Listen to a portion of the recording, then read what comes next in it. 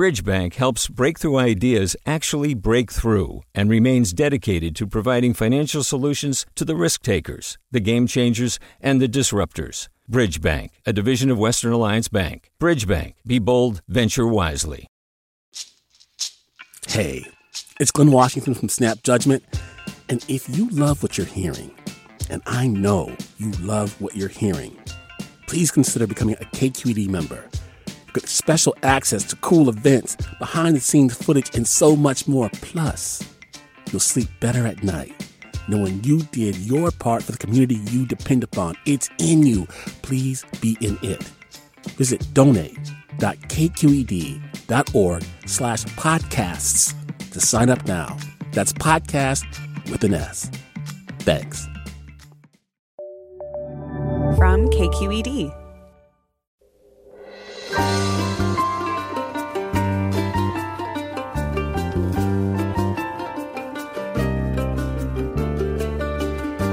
From KQED in San Francisco, I'm Leslie McClurg in for Mina Kim. A mysterious illness is plaguing potentially millions of people around the world who have caught COVID-19. These long haulers don't recover completely after a bout with the virus. Instead, they're plagued by strange symptoms weeks and months later. Some can't smell, some are too tired to go to work, others can't think straight. We'll dig into what we know and what helps people suffering from long COVID. That's coming up next after this news.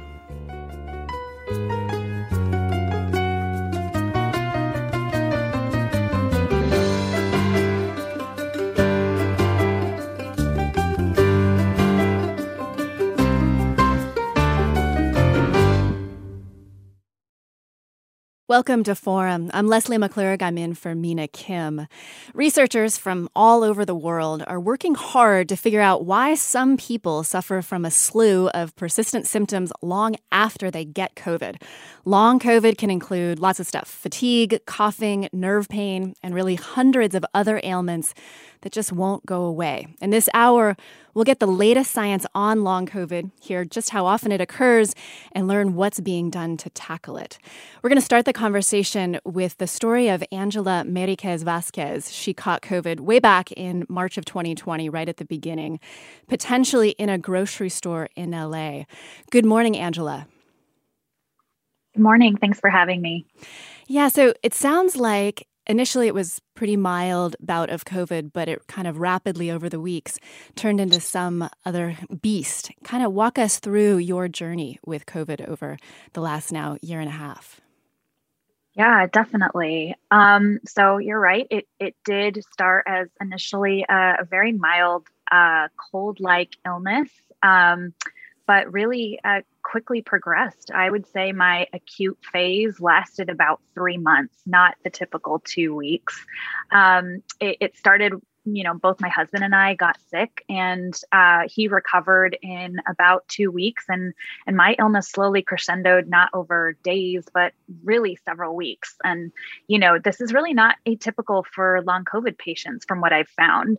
I wasn't able to get tested in the first few days of my illness. And because the tests were being rationed for hospitalized patients, as I'm sure, most of the listeners are aware.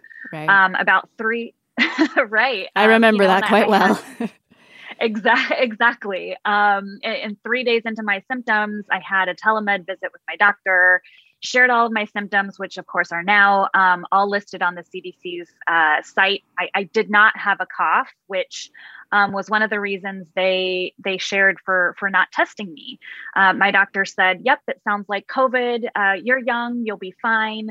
I could probably get you a test, but it won't change the course of your care. You're young, stay home, get some rest, you'll be fine." And that really, that stay home, you'll be fine. Not having a test, that won't change the course of your care. That's not been the case for me at all. At every point in my care, I've been asked by providers, nurses, benefits administrators, whether I tested positive, with no acknowledgement that testing for both infection and antibodies is really time sensitive and just rife with false negatives. And so what kind of symptoms, when you say you had your peak, your crescendo of symptoms for those 3 months, what did you experience during those 3 months? And how are you doing now? Yeah. So I experienced these increasingly set of scary symptoms like severe levels of blood clots, a series of mini strokes, seizures, painful heart palpitations, severe shortness of breath, extreme confusion. I couldn't follow a conversation, numbness in my face, hands, legs, and that progressed to an inability to walk for several days. I've developed food allergies that I've never had before, and I even experienced my first anaphylactic reactions during my worst days last summer. So I now have to carry EpiPens with me at all times. And all of these symptoms, even the anaphylaxis and the blood clots and stroke-like symptoms, were immediately dismissed as anxiety by cardiologists, neurologists, and emergency room doctors. And I have to believe that my identity as a Latina and a young woman played no small role in that dismissal. And I imagine, if I had been white, I may have been offered more investigative testing at the beginning of my illness and more supportive care up front that really could have mitigated the trajectory of my symptoms. And are you back to normal now, or how are you doing? I mean, that sounds pretty horrific.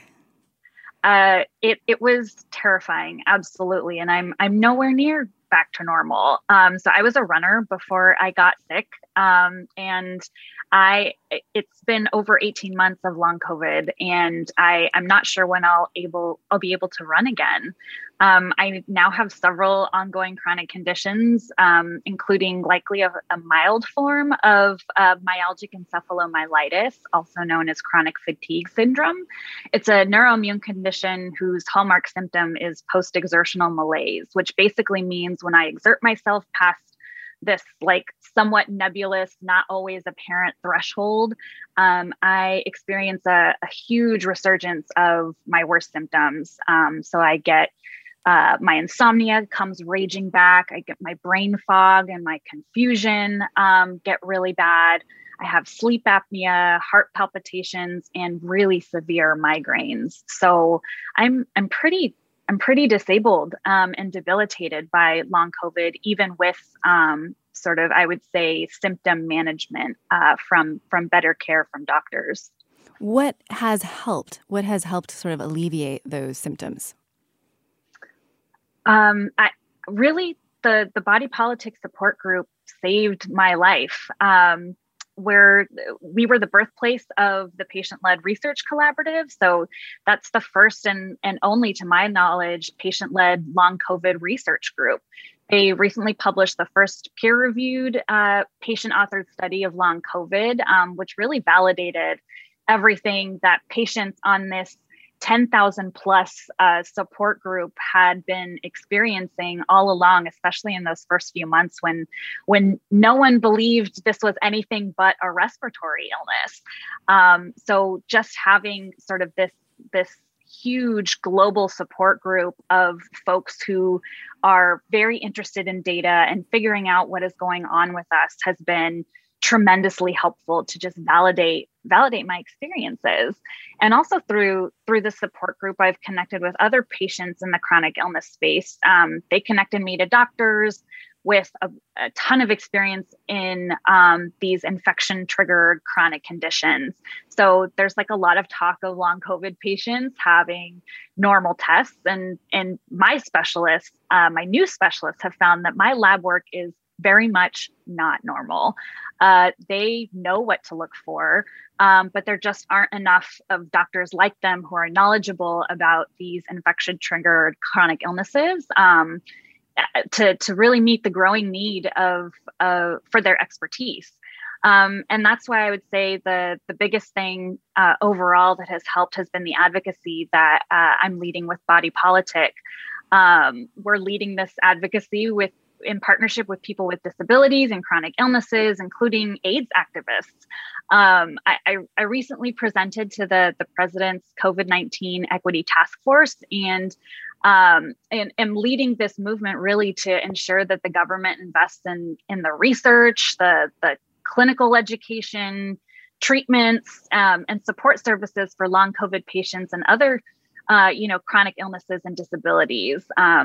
I would say my advocacy is really my mental health intervention.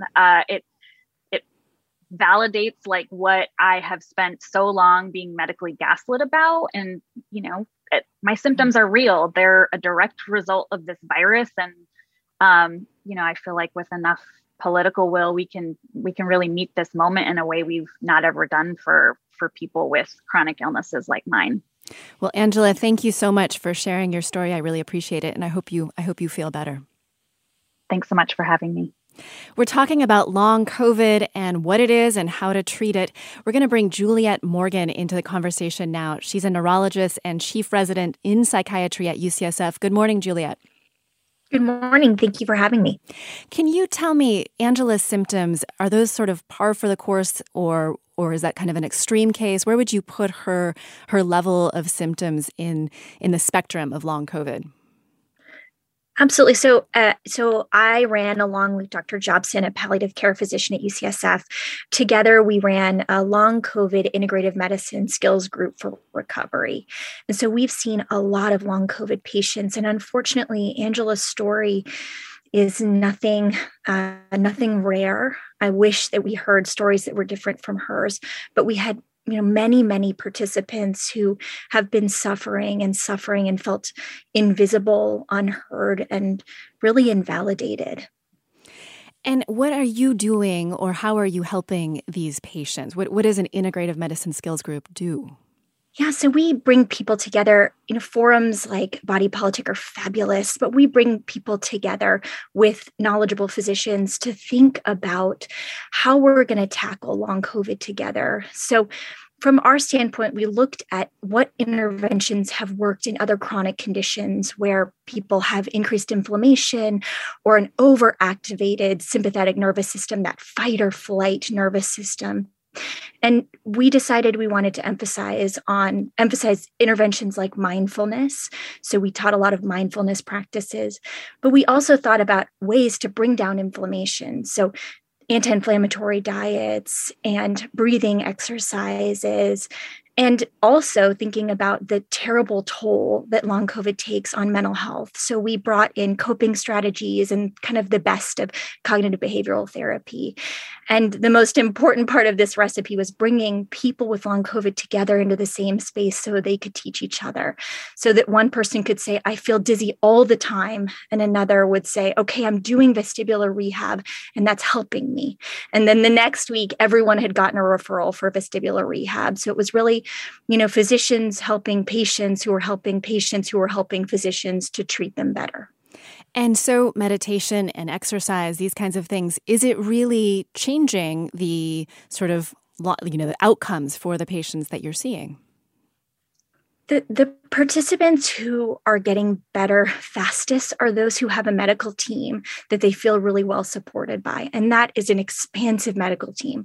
So a good primary care physician, pulmonologist who's helping them with their breathing, a PT who's helping them with specialized exercise therapy specifically for things like chronic fatigue syndrome, where, more exercise isn't always better, but exercise is part of the treatment, thinking about nutrition. So we have, a whole host of people taking care of people. Those are the participants that really get better the fastest. We're talking about long COVID, what exactly this mysterious disease is, and how to treat it with Dr. Juliette Morgan. She's a neurologist and chief resident in psychiatry at UCSF. We're going to bring in a couple more experts after the break here. Stay with us.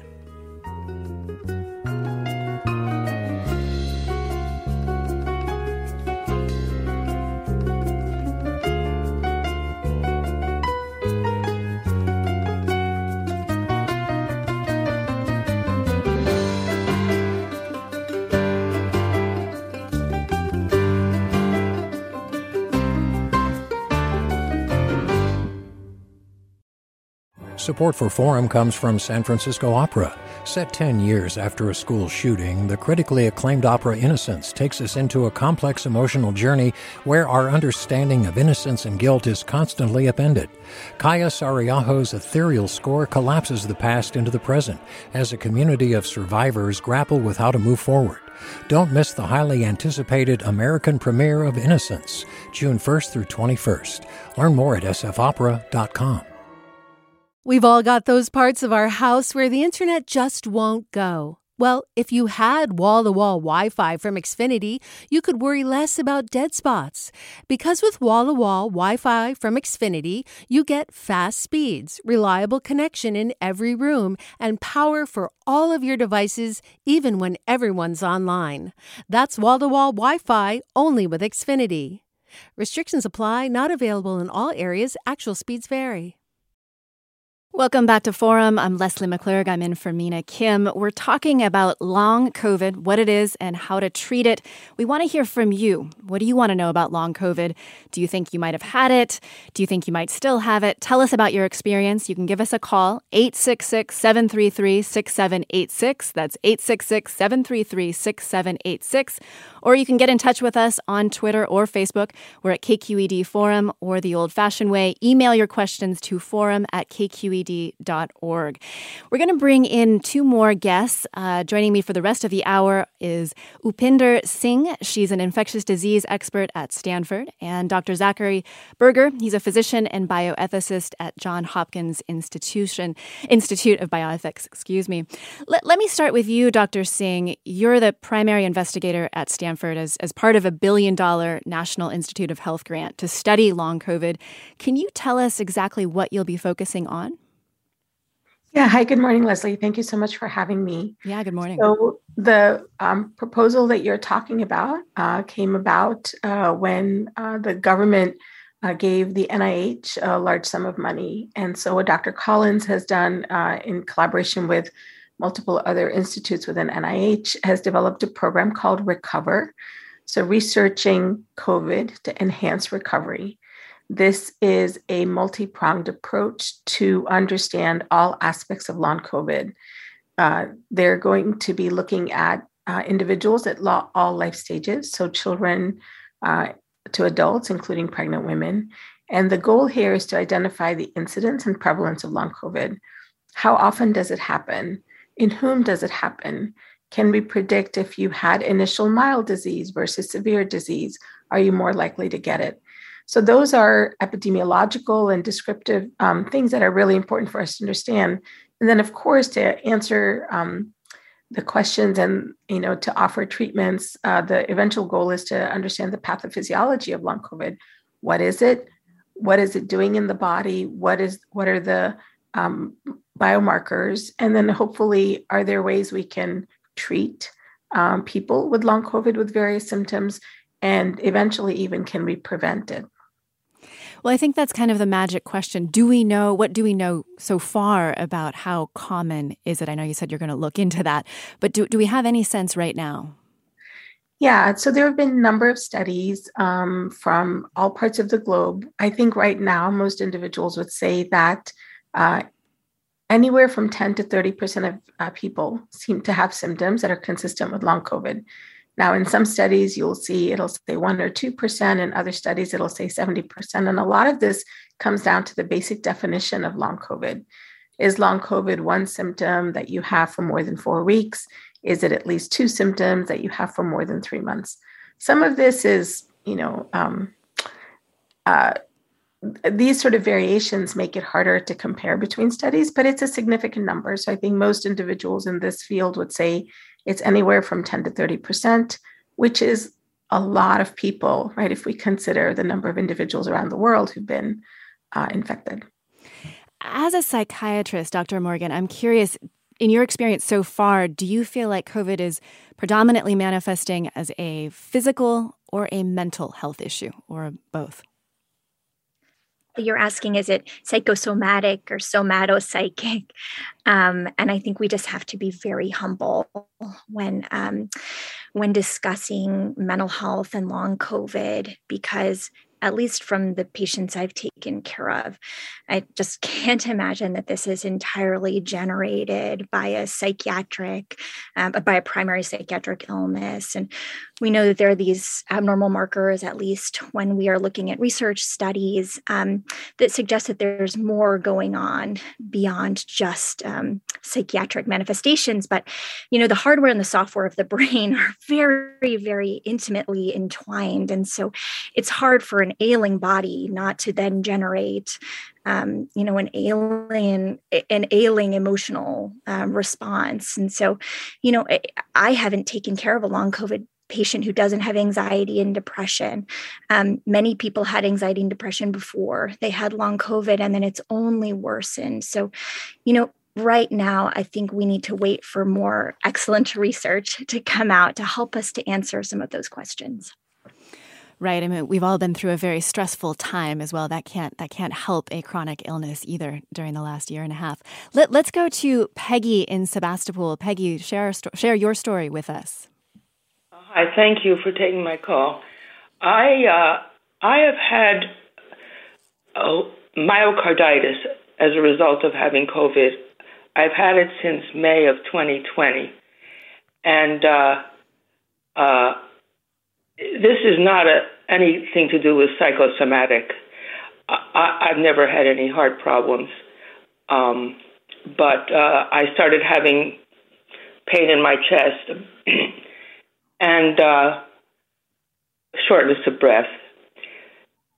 I didn't know what it was, and I thought it would go away. Finally, I went to see a cardiologist, and what I discovered is that myocarditis is very hard to diagnose, but he thought I had that, and but he really was kind of clueless. He had no experience with long COVID at that point. That was May 2020, and so I've been on my own path, and I've gotten somewhat better. Rest is key, and those practices, to relax, breathing, meditation, or concentration are good. But I'd like to know. So that's kind of my story. But I'd like to know who, are there some doctors that have experience with this that could help in a better diagnosis without invasive procedures, or just some different medical support? I like the idea of a team, but I don't really have a team at this point. Thank you. Dr. Singh, do you want to touch on in terms of how to diagnose and to get treatment? Yeah, I think what our caller was, referring to are the early days of long COVID, when we are still very much in the stages of trying to identify, treat, and manage acute COVID. Now, a year and a half into the pandemic, we all have an understanding that there is a very real, very physical condition called long COVID. And I would really encourage individuals to talk to their primary care physicians. And if their primary care physicians are not comfortable with, don't have the experience with long COVID, seek out a long COVID clinic. I know we have one at Stanford. I know there's one at UCSF. There are many, many clinics that are now developing across the country where it's a multidisciplinary approach. Infectious disease physicians, general medicine physicians, neurologists, cardiologists, rehab physicians, psychiatrists work together. One thing that we've heard this morning is from two individuals who had long COVID, and their symptoms, although having some overlap, are also quite distinct. So you do really need a multidisciplinary approach where you can have a central provider who has some expertise in long COVID, who can then call in a neurologist if you're having neurologic issues, or call in a cardiologist if you're having cardiac issues. I think this is a very tough disease to go through alone. I want to bring Dr. Berger into the conversation. Good morning, Dr. Berger. Good morning. Do we have any theories about what is causing this? I think there are plenty of theories, but and I really appreciate the approach that Dr. Singh and Dr. Morgan bring to discussing things. What one element I'd like to bring in, both through my reading and intellectual work and through the experience of my patients, is to understand long COVID as a multi-domain phenomenon. So it works on different levels. And I'm going to refer to a classic medical anthropological paper by Shepard, Hughes, and Locke from 1987, which talks about the three bodies. So there's the individual body of the person. Like every person obviously undergoes a variety of symptoms and can be really unique from person to person. Then there's the social body, right? It's the people, the collective is more than just the sum of individuals. COVID has been a social phenomenon that has affected many groups and entities in our society. And then there's the body politic, the ways in which organizations and government entities regulate and make gestures of control over individuals. So COVID and long COVID acts on multiple levels at once, which makes it so hard to define and treat. And also, I think, is really limiting to say that the way long COVID works is this virus enters a person and causes symptoms. Obviously, sophisticated clinicians don't realize that's not the case, but a lot of our media and a lot of our leaders speak as if that's the way long COVID works. I think it doesn't work that way because it operates, as I said, on multiple levels. Do you feel like the headlines have gotten a little ahead of the evidence? I mean, we have definitely, I think, as the media hyped this and created some fear. Is that legit? I guess it depends what you mean by the headlines getting ahead of the evidence. I think there has been a lot of attention paid to people with long COVID, and that's a good thing. I think there's been attention paid to certain ways in which long COVID expresses itself and certain domains on which long COVID operates more than other domains. And let me be clear what I mean. People have symptoms, and that's bad, and these symptoms need to be treated. But these symptoms, as I said, also come about because or are exacerbated by social phenomena, which people tend to overlook or ignore or act like it's some sort of political or social thing outside the realm of medicine. That's completely false. So I think that leads us to a kind of centrism or concentration on biomedical solutions when there's a lot that needs to be done for patients, for people suffering from long COVID, that's not made in a lab or found in a lab test. Well, let's go to Brad in Vallejo. It sounds like you currently have long COVID. Tell us what's going on for you, Brad. Hi. Well, first of all, it's called PACS, and I'm not sure if that's been mentioned yet or not, but it does have a name. I've had it for about a year, and I am currently being considered for the Stanford study. But the one thing I know about it is everybody's symptoms are different. Mine started out, I had like every symptom in the book, and then over time it's whittled down to where I really just have, I'm out of breath. In fact, like right now, I'm out of breath just talking to you. And sometimes it'll get so bad that I just have to stop and sit down no matter what I'm doing. And I can tell it's going to happen because I get this incredible taste of aluminum foil. And then I know, oh, I'm going to have an attack right now. And the aluminum foil taste comes, and that's very typical of COVID, of losing your sense of taste or having it altered and your sense of smell. So the one thing I want to say is the doctors don't really know anything. Us patients are really doing a lot of the research on it. For example, I had liver levels that went 1,500 times above normal, and my doctor said, oh, that's not long COVID. And I started researching and found out these studies done in England, post-mortem studies that found, in fact, COVID patients did have extreme liver damage. So it's just something that nobody really knows about, and I'm so thankful to you for having this show today. Thank you, Brad. I hope you feel better. Dr. Singh, is that true? Do we not know anything yet? How would you categorize the amount of knowledge we currently have about long COVID?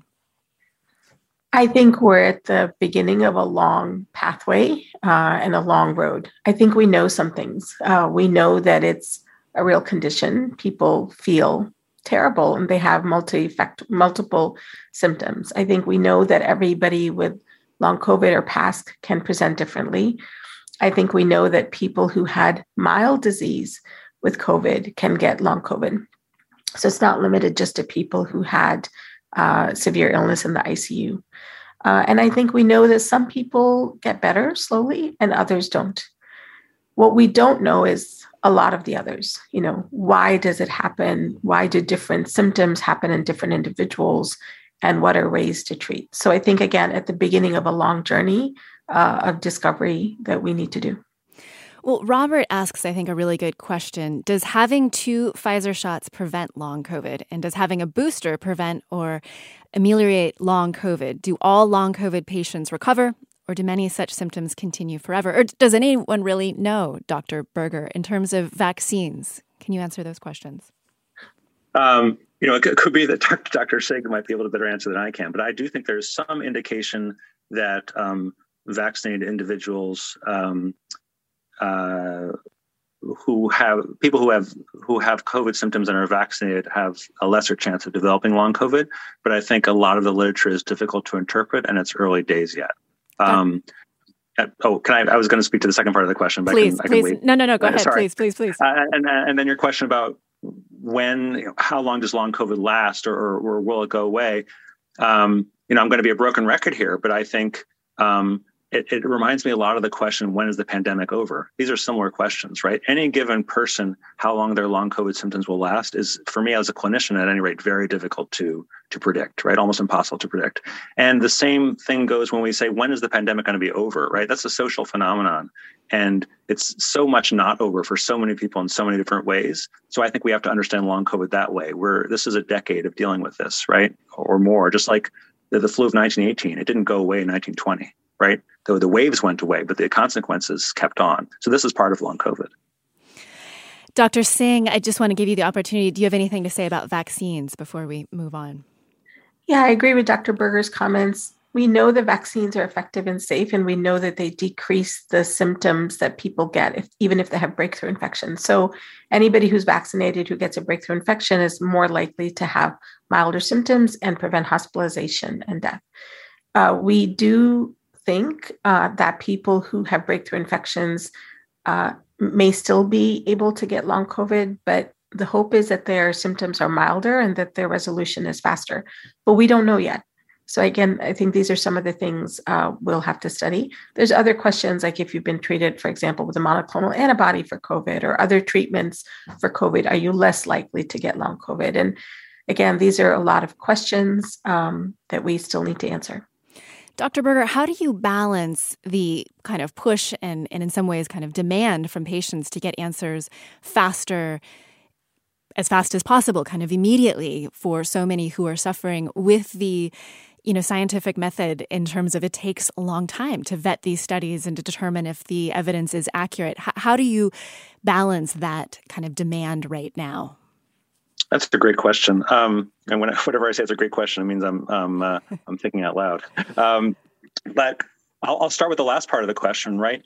I think part of it is we don't have the right kind of studies. Dr. Singh's study is absolutely the right kind of study that we need more of right now. We also need a lot of studies about people's experiences, right? People's social pressures, how pressures constrain people's choice, right?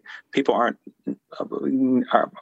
not getting vaccinated mostly, I think, because they're ideologically anti-vax, because for many people it's still difficult. So we have to look at the right kind of studies, the right kind of evidence. And then when a person needs answers, I try to get them answers. But it's a very difficult clinical question, for one, right? You don't want to over-test. You don't want to under-test. You want to get the tests that work and help a person.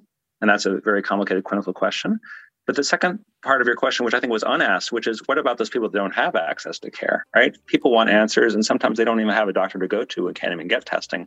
And that's where we need to work just as hard as in determining which tests to do. We're talking about long COVID, what it is and how to treat it, with Dr. Juliette Morgan, a neurologist and chief resident in psychiatry at UCSF, with Dr. Upinder Singh, an infectious disease expert at Stanford University, and Dr. Zachary Berger, a physician and bioethicist at Johns Hopkins Institute of Bioethics. Stay with us. We'll be right back.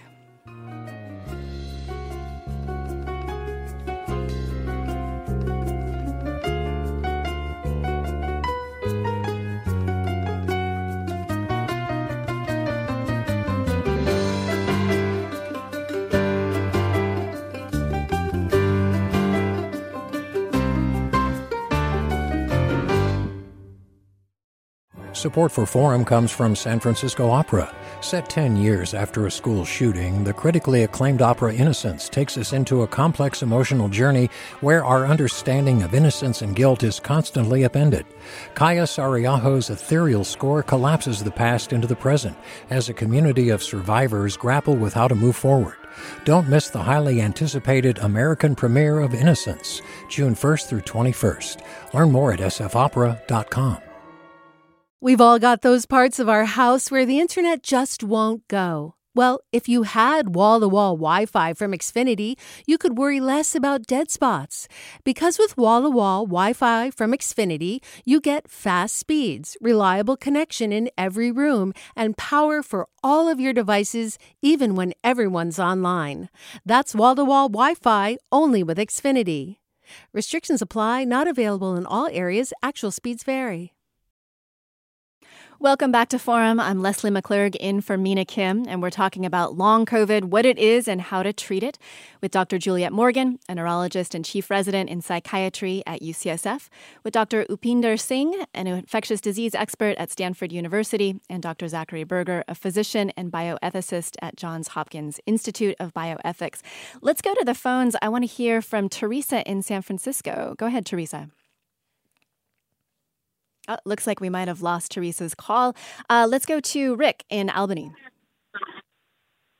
Hi, this is Rick. Hi, Rick. Go ahead. Tell us what's going on. This is a little bit different than what you're talking about, I guess. My daughter, my beautiful 43-year-old daughter, Marin, is a healthcare worker, and we felt really lucky when she was able to get her Moderna shots back in February. And about 3 weeks after she had her second Moderna shot, all hell broke loose with her. She started having severe heart palpitations and insomnia and neuropathies and this thing she calls vibrations at the back of her neck and all down her spine. And we at first thought maybe she was having it was all very sudden and traumatic, and we rushed her to emergency thinking she was having a gallbladder attack or a kidney stone or something. And they sent her away saying they didn't find anything. And then my wife and I she had kids at home that she didn't want to keep awake. So she came over to our house and we took turns keeping a vigil in bed with her every night. She didn't sleep at all. We hardly slept either. And we rushed her to the hospital a second time, and she felt that the doctors thought she had psychosomatic symptoms from something. But it took a while. It took about 2 months before we finally talked to someone who really gave her some help. And through connections of mine and some people that I know, she was able to talk to a doctor at UC Med Center who had been a COVID patient and long hauler herself. And she said, Marin, I think that you had asymptomatic COVID when you got the Moderna shots, the second Moderna shot at least, and it kicked in an inflammatory reaction of some kind. And she's had all of the same symptoms that some of the people have talked about, but different ones that people haven't talked about. And it's been it was horrible. Yeah. We just didn't know what it was for a couple of months. And nobody could identify it. Wow, Rick, thank you for sharing your story. I hope she is on the mend now. Have you heard of anything like this, Dr. Singh? Yes. Hi, Rick. So I'm sorry that this happened to your daughter. And I also hope that she's on the path to recovery. It's a complicated question because, as Rick mentioned, did she have a mild or asymptomatic illness when she got the vaccine? Is she one of the rare individuals who's having sort of a reaction, an allergic reaction or some other reaction to the vaccine? Or is she one of these individuals of which is described now who have these long COVID-like symptoms after vaccination? I'd be interested to see what Dr. Morgan and Dr. Berger say. I think we just don't really know enough at this point. And I hate to keep saying that we don't know a lot of things about long COVID, but at this point, we actually, unfortunately, don't. Well, I think Krieg makes an interesting comment. My sisters and mother picked up a viral infection 20 years ago that turned into a long haul infection. They still have major symptoms, quite similar to long COVID, and the medical community dismisses it as hypochondria. What do you think of that comment, Dr. Morgan? Yeah, so I think that long COVID is bringing all of these other long haul illnesses out from the shadows. That long illnesses that don't really fully recover, that they're really nothing new, but our medical system has had difficulty with understanding how we treat this population. And I am very hopeful that all of this research and all of this thought being put into long COVID will help us to expand who we can help. People who've identified with post-viral, post-infectious syndromes for 20, 30 years who have felt really abandoned by our medical system. So, for this caller, if they're experiencing it, it's real and it needs to be really addressed by their medical team. Well, AJ writes, I had COVID in early 2020, and yet I found that unusual symptoms like cardiac issues and extreme listlessness have not been taken seriously. My insurance company says it will pay for COVID-related expenses at 100%, and yet it paid for zero of that later. I don't see a great future for this. I can only imagine what folks are battling in terms of getting insurance to cover things. Let's hear from Teresa in San Francisco. Teresa, you're on the air. So back in early 2020, when it first hit, like around March, I had every symptom under the book that you could think of. I also have asthma. So I went in to get tested. Of course, the test, they lacked the testing. Testing wasn't always accurate. Here we are today, and I do believe I have long-term COVID. However, will my employer or my doctor believe me? Will they think I'm just imagining things? Because sometimes I actually felt like they thought I was overreacting or it wasn't really happening. And how long does the antibody test detect COVID-19? Dr. Singh. And so the antibody test tells you if you have immunoglobulins or a response to the virus or the vaccination. Now, the one thing to keep in mind is that the antibody levels change in people over time. We think the antibody levels wane, so they decrease over time. And it depends on if you had a severe illness versus a mild illness. You may not have detectable antibody levels at this point. After boosting or after vaccination, those levels should go back up.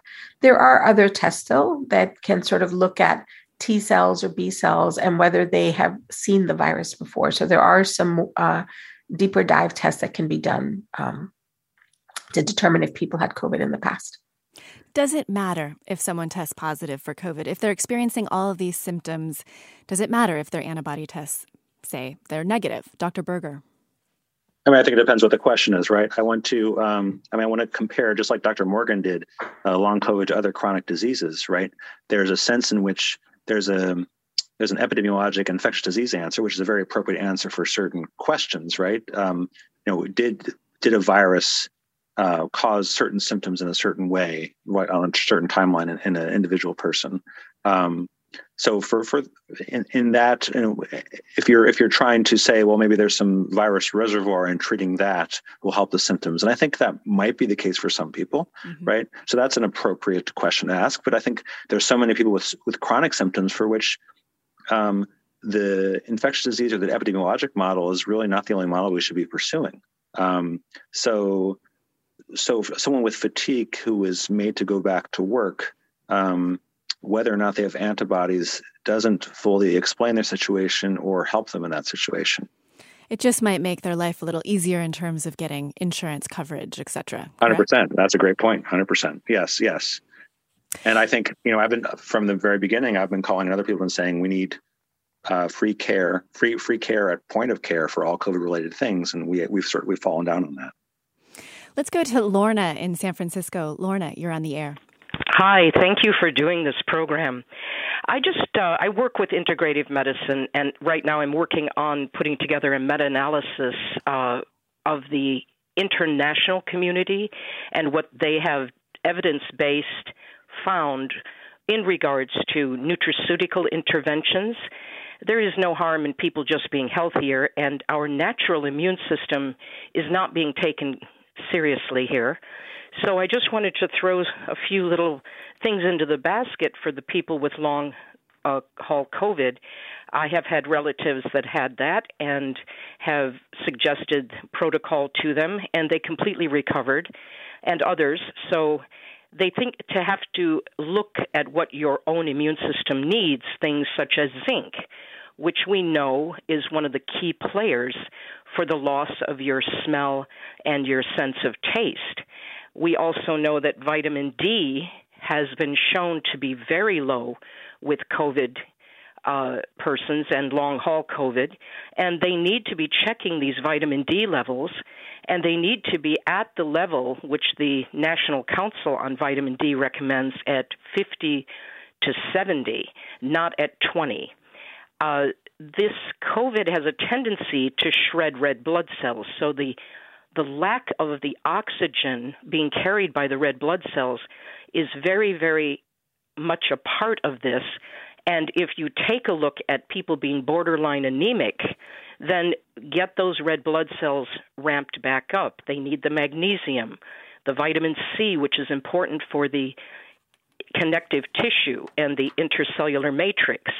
When we take a look at things like bromelain and quercetin was used 20 years ago by Dr. In Canada, Michel Chrétien. He whacked out Ebola with quercetin. That combination of quercetin and bromelain, which is being used in studies in Australia right now, and the vitamin C, these are all antiviral. They will not harm the body if they're used in the proper proportions. And so I'm just asking people, ask your doctors to do these tests. And there are simple measures that you could do to just make your own natural immune system more powerful. And the question on the table to me is, why is the United States leading the world in cases and in deaths for the last 20 months? And you take a look at countries that do not eat fast foods, junk foods on a regular basis, and our own systems depend on these nutrients to survive anything, not just COVID. So please, I ask people, look into these nutraceuticals. These are evidence-based. I have over 20 different studies that I have, and I'm looking into this daily. Well, Lorna, I want to turn. Let's turn to Dr. Singh and just. What do you think of all of those nutraceuticals? You know, vitamin C, zinc. We've heard a lot about these. Magnesium, vitamin D. Should folks kind of rev up and take these supplements to potentially improve their immune systems, Dr. Singh?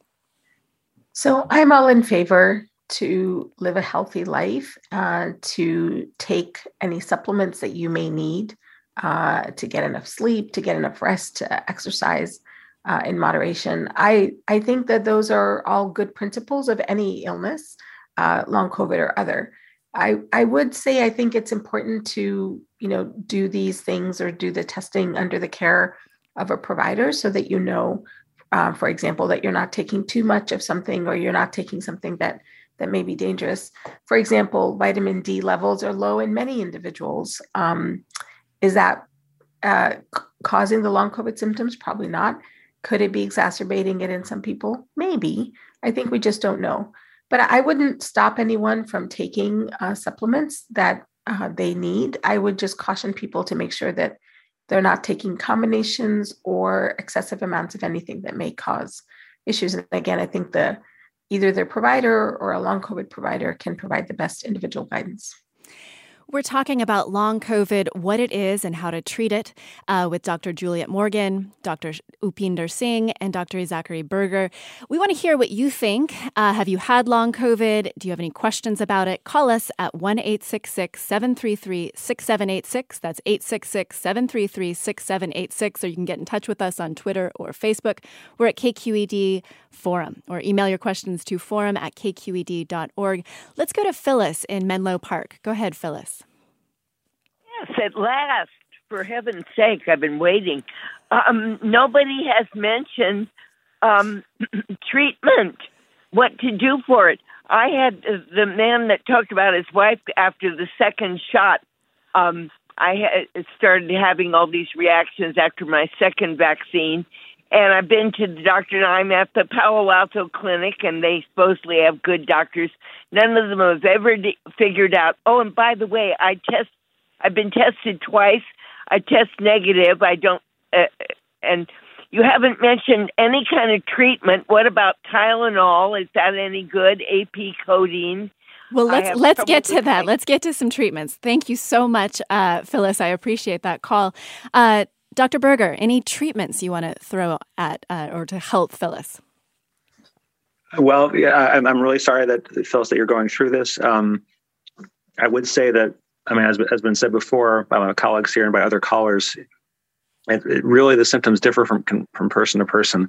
And one of the hardest things about long COVID, as with other chronic diseases, is there's often not one specific treatment that works well for everyone, or even works well for one person from one time to another, because long COVID is a disease that develops in time differently from person to person. Many times it requires a multidisciplinary team of people. I think relief of pain is really important. Physical activity is really important. Treating specific things that go wrong. So there are specific treatments for myocarditis. There are specific treatments for pulmonary, that is lung conditions that can be associated with long COVID.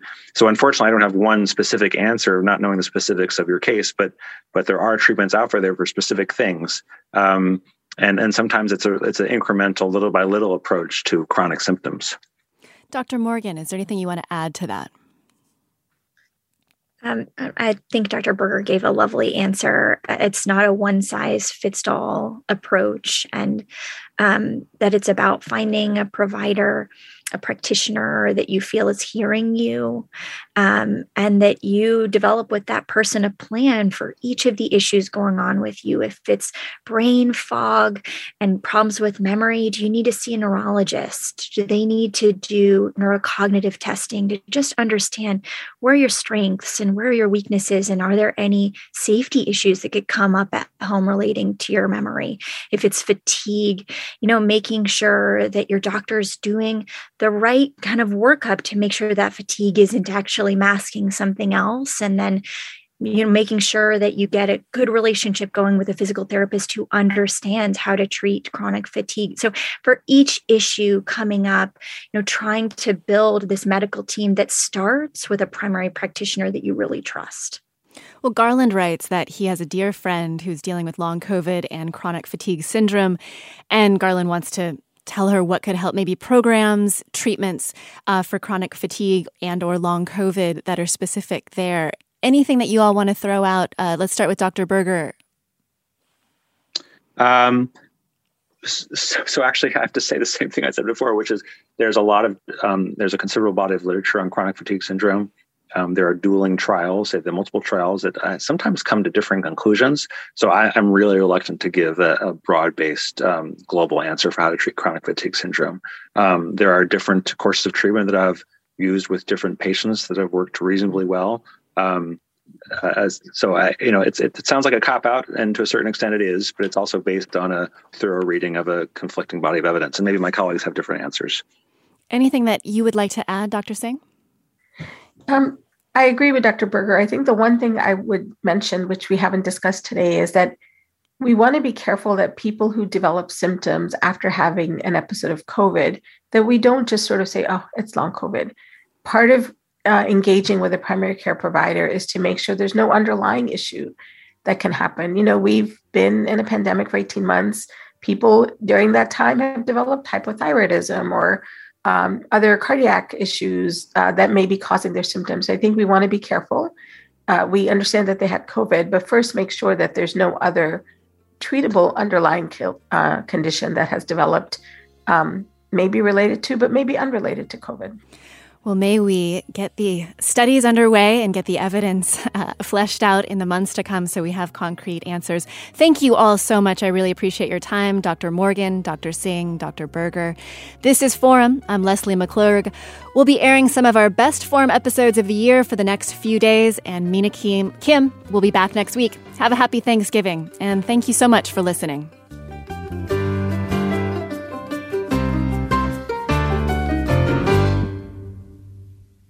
Funds for the production of Forum are provided by the members of KQED Public Radio, the Germanicos Foundation, the Generosity Foundation, and the Heising Simons Foundation.